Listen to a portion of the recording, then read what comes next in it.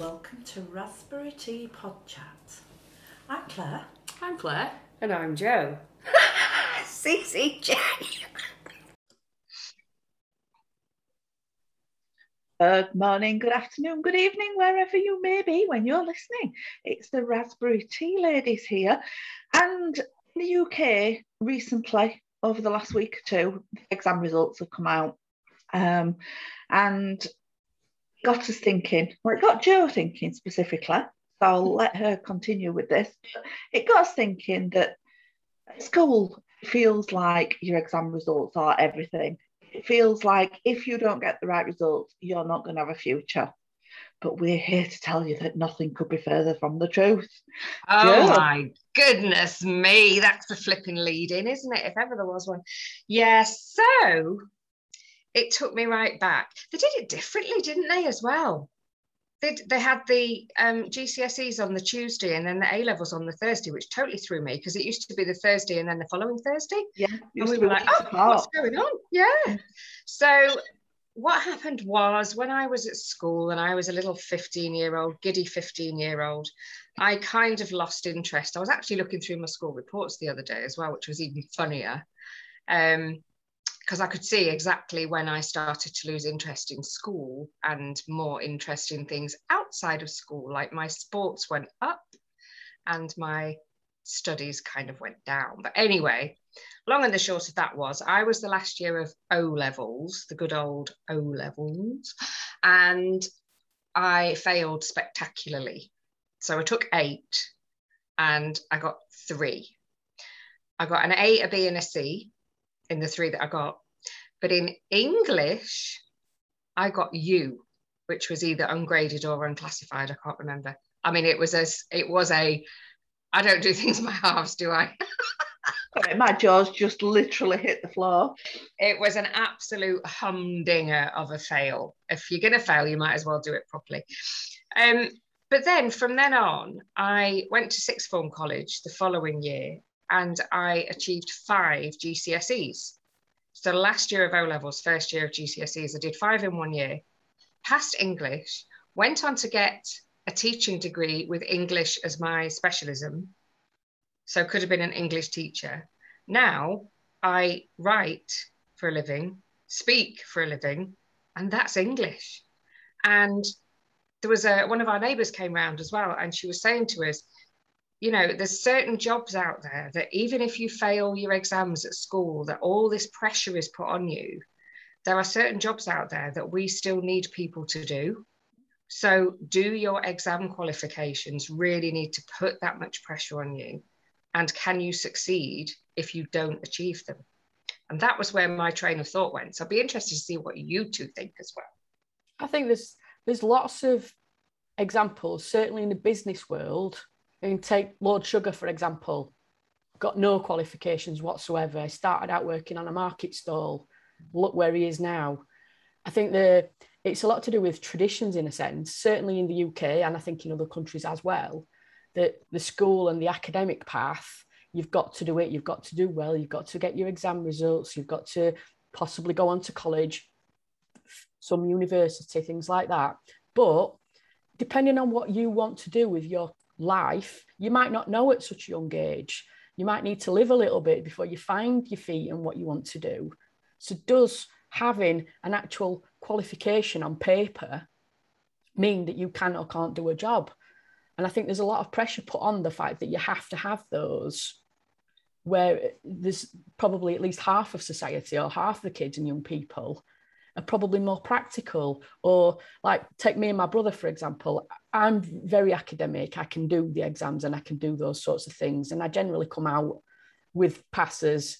I'm not the best, I'm not the worst. I'm kind of in the middle, but on a lot of things. My brother's really, really intelligent, but not so good at exams. So he's actually probably more intelligent than me, but on paper, that's not the case. And I think it's quite unfair, the system in a sense. Did you do GCSEs? Sorry, Claire. Did you and your brother do GCSEs? Yeah, I did GCSEs, yeah. 8 Cs and 2 Ds. So that's different, isn't it, to the old-fashioned O-levels? Because that was more exam based, whereas GCSEs now are coursework, and they've kind of stretched that a little bit, which is, I think that's a lot of a fairer to people who do struggle. It depends on which subject you take and which level. And I know it's changed again since I did it, but in maths, science and English, I did written exam. There was only English that had coursework that went with the exam. Right. I think because I was put into the top sets, expected to get the A grades and whatever. But like I say, I'm just a generalist, so I can do the exam. But that pressure on me, if I'd have gone down the course, say 50% of the mark on coursework and then an exam, I probably would have got better results than I got. I think we have to think there's two sides to this, because I agree with everything you've said. It doesn't matter what your exam results are. It doesn't preclude you from doing anything in life. Absolutely not.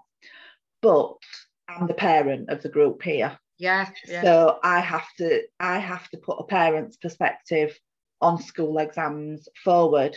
And that's quite difficult for me, because I pulled my daughter out of school in Y8. So she's not done any exams. So, but I'm not talking about the parents who put enormous amounts of pressure on their kids to do well. You know, a girl I went to school with, her dad was a headmaster of a secondary school, and she had enormous amounts of pressure, and she went to Oxford and left 6 months in and became a postwoman, because it was all just too much for her, and that was her dad's doing. I'm pleased to say she did go back to university, and she did become a teacher, which was what she always wanted to be. But I think if your child is in school, you have to try and encourage them to do as well as they can in their exams. I think not to do so would be responsible as a parent. However, if you know your child isn't particularly academic or not good at exams or whatever it might be, then you have to soften it for them, so they know, they understand it's not the end of the world. I think if you are looking for I don't know, let's say corporate, for want of a better word, because you know, if you become a joiner, it's a profession. I think if you're wanting a corporate type of job in finance, to be a solicitor, to, you know, those sorts of professions, I think then your exam results do matter. There are alternatives. Well, there are alternatives. You know, we've been looking into what Laura wants to do, and she doesn't necessarily need A levels. I mean, as a home educated kid, she doesn't need anything. She can turn up with a portfolio, and they can't turn her away. But rather than doing A level, she could do a BTEC, for example. There are alternatives. Now, obviously, you have snobby universities who will go, no, we want the traditional, and that's up to them. You know what I mean?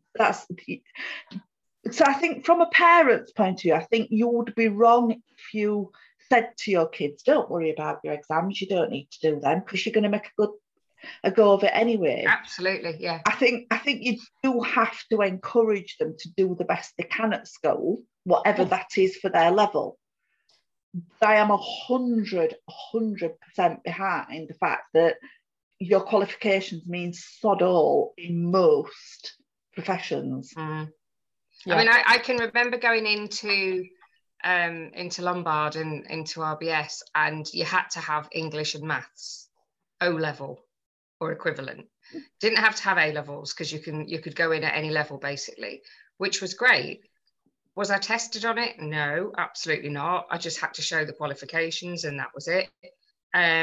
How many times have I ever used Pythagoras theorem? And you know, I can't even remember what else we did in maths. I totally agree with that. For maths in particular, what you taught at school, quadratic equations, Pythagoras, things like that, fair enough. If you want to be a mathematician or a maths teacher or go into a mathematical type job, great. But the majority of people, addition, division, multiplication, interest rates, fuel prices, tax. Yeah. Weight of things, like a kilo of this costs this, 2 kilos cost this. So comparing a weight, a bit of science with a bit of maths and making it life-based. Yeah. Why is there not now, after all this time, an option to go on a life-based education of things that are actually useful tools? I've not once used any of the maths that I learned at school. Not once. Kids do have the option to take international GCSEs, IGCSEs, which are much, much more life-based because they are aimed at kids who move around the world with their parents because of jobs. So they are much more life skill based. And I noticed somebody that 3 of us know, a business owner the other day, and her son goes to a private school actually. He got his IGCSE results, so their school's chosen to do IGCSEs. Now it might be because they have an international cohort of students. I don't know enough about it. It made me smile that somebody going to a private school was doing IGCSEs rather than the normal GCSEs.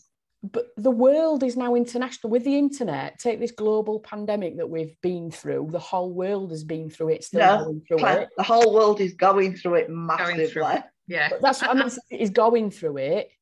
The internet took down pretty much all borders. The world is international. So why? This is the first time I've heard of this IGCSE even. Our education system is still archaic in a sense in the material that's taught. Is the issue with life-based education should be more important, or the schools or the education system, whatever, advisors. Yeah, but if Claire, you know what you want to do and it's mathematical, then you do that one. But most people. The issue is, it's like with everything. The government is only in power for a finite amount of time, and they won't make changes that may impact longer term unless the next government and the next government and the next government are all in agreement. And this is the issue. Is, the pension crisis that the UK has gone through.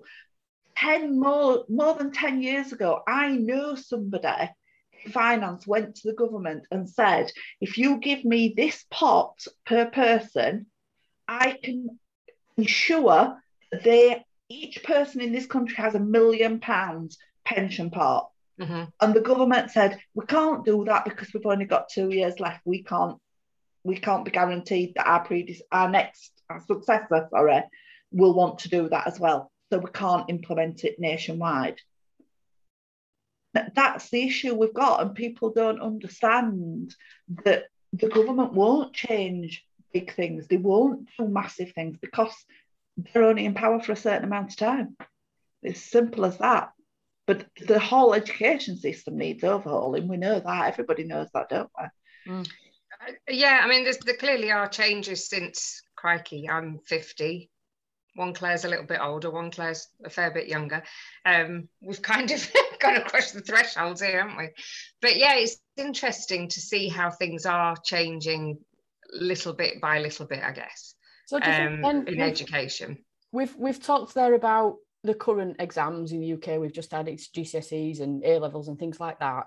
Yeah. What about in professional life? Like you say, we are now quite a bit older.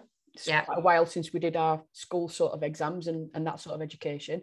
Do you think things like professional qualifications, like, for example, that accountants or solicitors might get, how important do you think they are to, let's say, clients? Because we all talk about putting the client first and what they want. Does the client need to know about professional qualifications? What's your thoughts on that?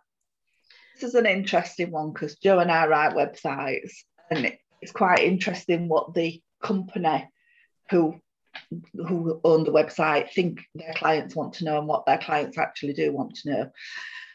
I think with certain professions in finance, in law, in medicine, etc., it's not that we need to know what qualifications they've got, but they have to have them. because they've got to keep up with the latest information. You know, they've got to make sure their skills are honed. If they're a medic, they've got to know what the latest drugs are. As a client of any of those professions, I think the vast majority of people accept that they've got them, accept that they are regulated. Yeah. So how about the trades? Because we do a lot of trade websites as well, don't we? So the trades, I think there are certain trades it's very important to be regulated. For example, heating engineers who are installing a boiler and dealing with gas. Yeah. You know, we know how dangerous that is. Electricians, you know, if somebody's putting in a water feature outside and it's done wrong and the rain's going to get to it and your garden's going to explode when your kids or your pets are next to it. Yeah, it's a bit of an issue. So I think there are certain trades where it's essential that their skills are maintained and updated. Their clients want to know that. In the main, again, no, they assume that they are qualified. I think with gas, a lot of customers now know about the gas safe thing, and so you need the gas safe logo on your website type of thing. But I mean, a joiner, are you going to ask a joiner what qualifications they've got, or a roofer? No, I think insurance is probably the only thing that I would want to make sure that they're covered for in case anything went wrong, and a guarantee. But you know, those, if I say softer trades, I know what I mean, but our listeners might not. So it's like your builders, your glaziers, for instance, carpet fitters. I mean, you know, they're the ones that aren't regulated, as we said, and all of our businesses are similar in that sense, aren't they? Because we are not regulated in what we do. Claire, have you got any regulations and stipulations in your business?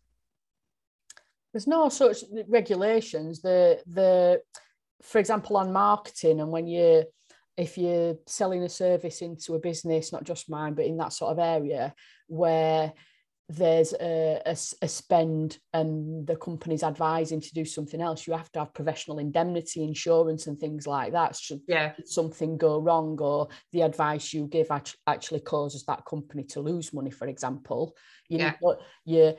a responsible business has those kinds of insurances, but it's not a regulation. There are CPD, like professional development kinds of qualifications you can get in all types of marketing. Some of those cover branding. I know there's certifications and things specifically in branding that seem to be more private, and they come from people who've already got to the pinnacle of that world, so to speak, but they're not necessary, and things like that don't. If I have any more qualifications in the job and the service I deliver, it's not going to make a difference to my customers. No, and I think that's the thing. We've all got to keep up with trends. We've all got to keep up with the latest things. So, Claire, you've got to keep up with trends linked to design and things like that. You've also got to make sure that if you're creating a new brand image for somebody, that it's not similar to another company's. You know, we've all seen those logos come out and we've gone, oh my God, that's so close to the big boys. I don't know how you're going to get away with that. Yeah. You know, and I think some designers are guilty of not keeping up or not realising that what they're envisaging and what they're putting on paper for a client is actually very close to something else they've seen, and that's where they got their idea from. Yeah. It's like subconscious influence, if it's so. Yeah, I mean, when I set up Raspberry Flamingo, even though I'd been trained as a copywriter in my first job out of education, I still took another qualification in direct response copywriting to make sure that my skills were current and that we have to keep up with page SEO to make sure that what we write for people ranks with Google. Yeah. People don't ask us how we do that. I've never been asked once what qualifications I've got. And it's the same with coaching. So I've just, as you know, gone into coaching. Coaching is not a regulated business. I am constantly studying, constantly learning more.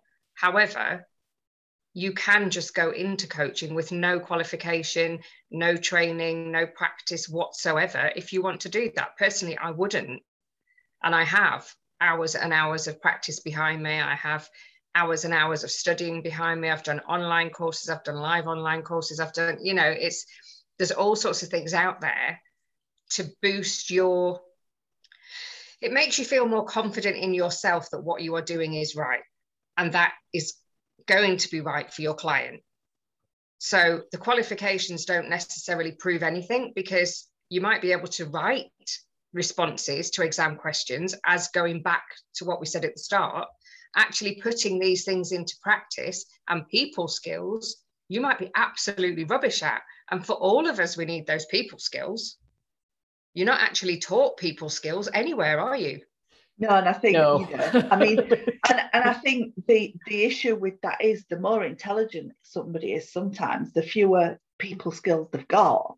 You know, how many times does doctors get told you're a brilliant doctor, but you've got a crap bedside manner? Bedside manner, yeah. You know what I mean? And it is, you're absolutely right. People skills should be way up there.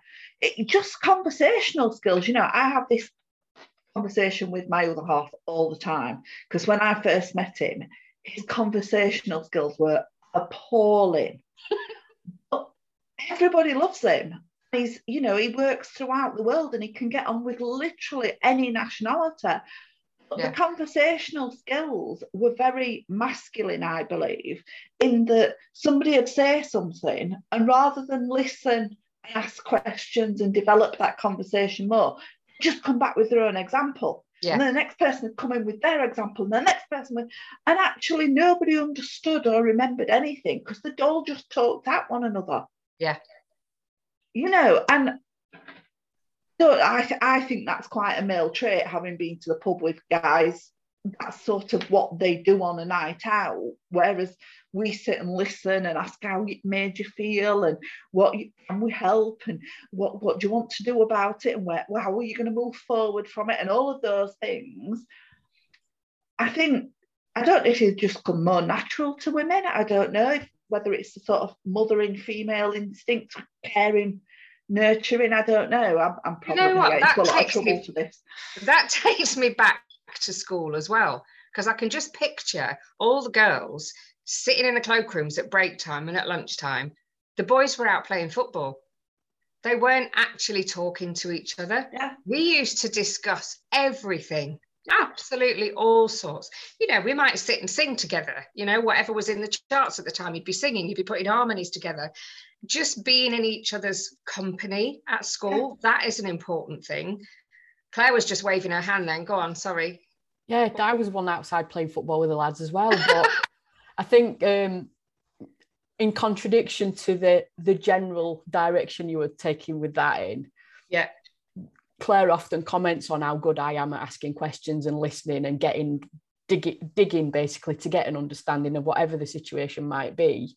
But I did spend a lot of my time kicking a football around, climbing a tree, doing all that sort of stuff.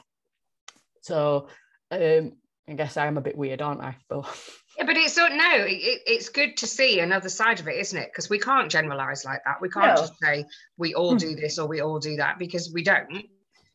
But I think there is an element of just being civil to people and being sociable that is so important. And, you know, you sit and you look at the children now, and I am generalizing, how much time do they spend with their heads down in or out of school? I know schools have got to be careful now, and phones are banned, or they're at least put to one side or whatever during lessons and everything. But how much time do they spend with their heads down, looking at the phones, looking at the tablets, gadgets, whatever, and don't have that socializing skill?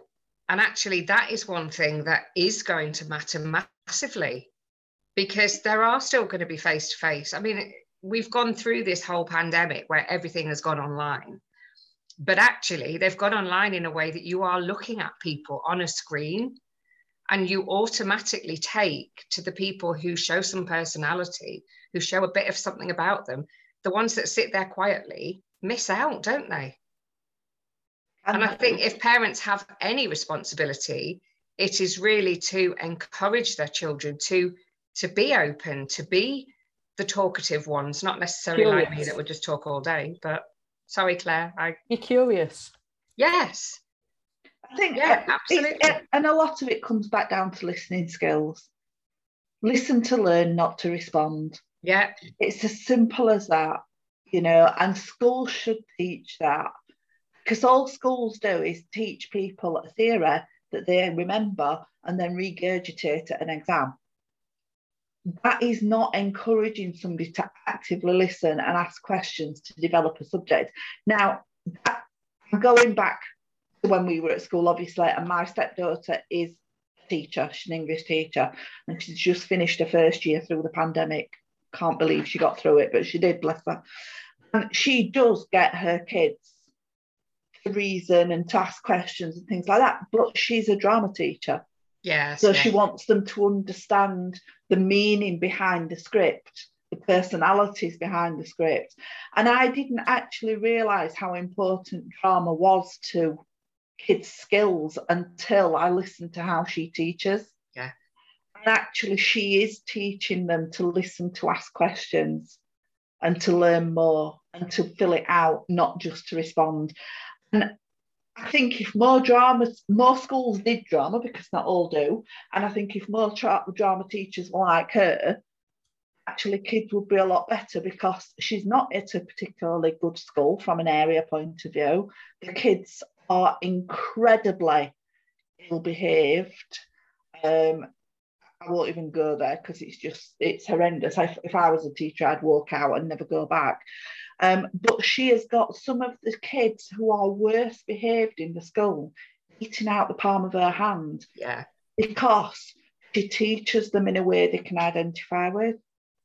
And she's got such good feedback. It's such a positive thing. And it's brought us nicely back round to where we started from, Claire. Well done.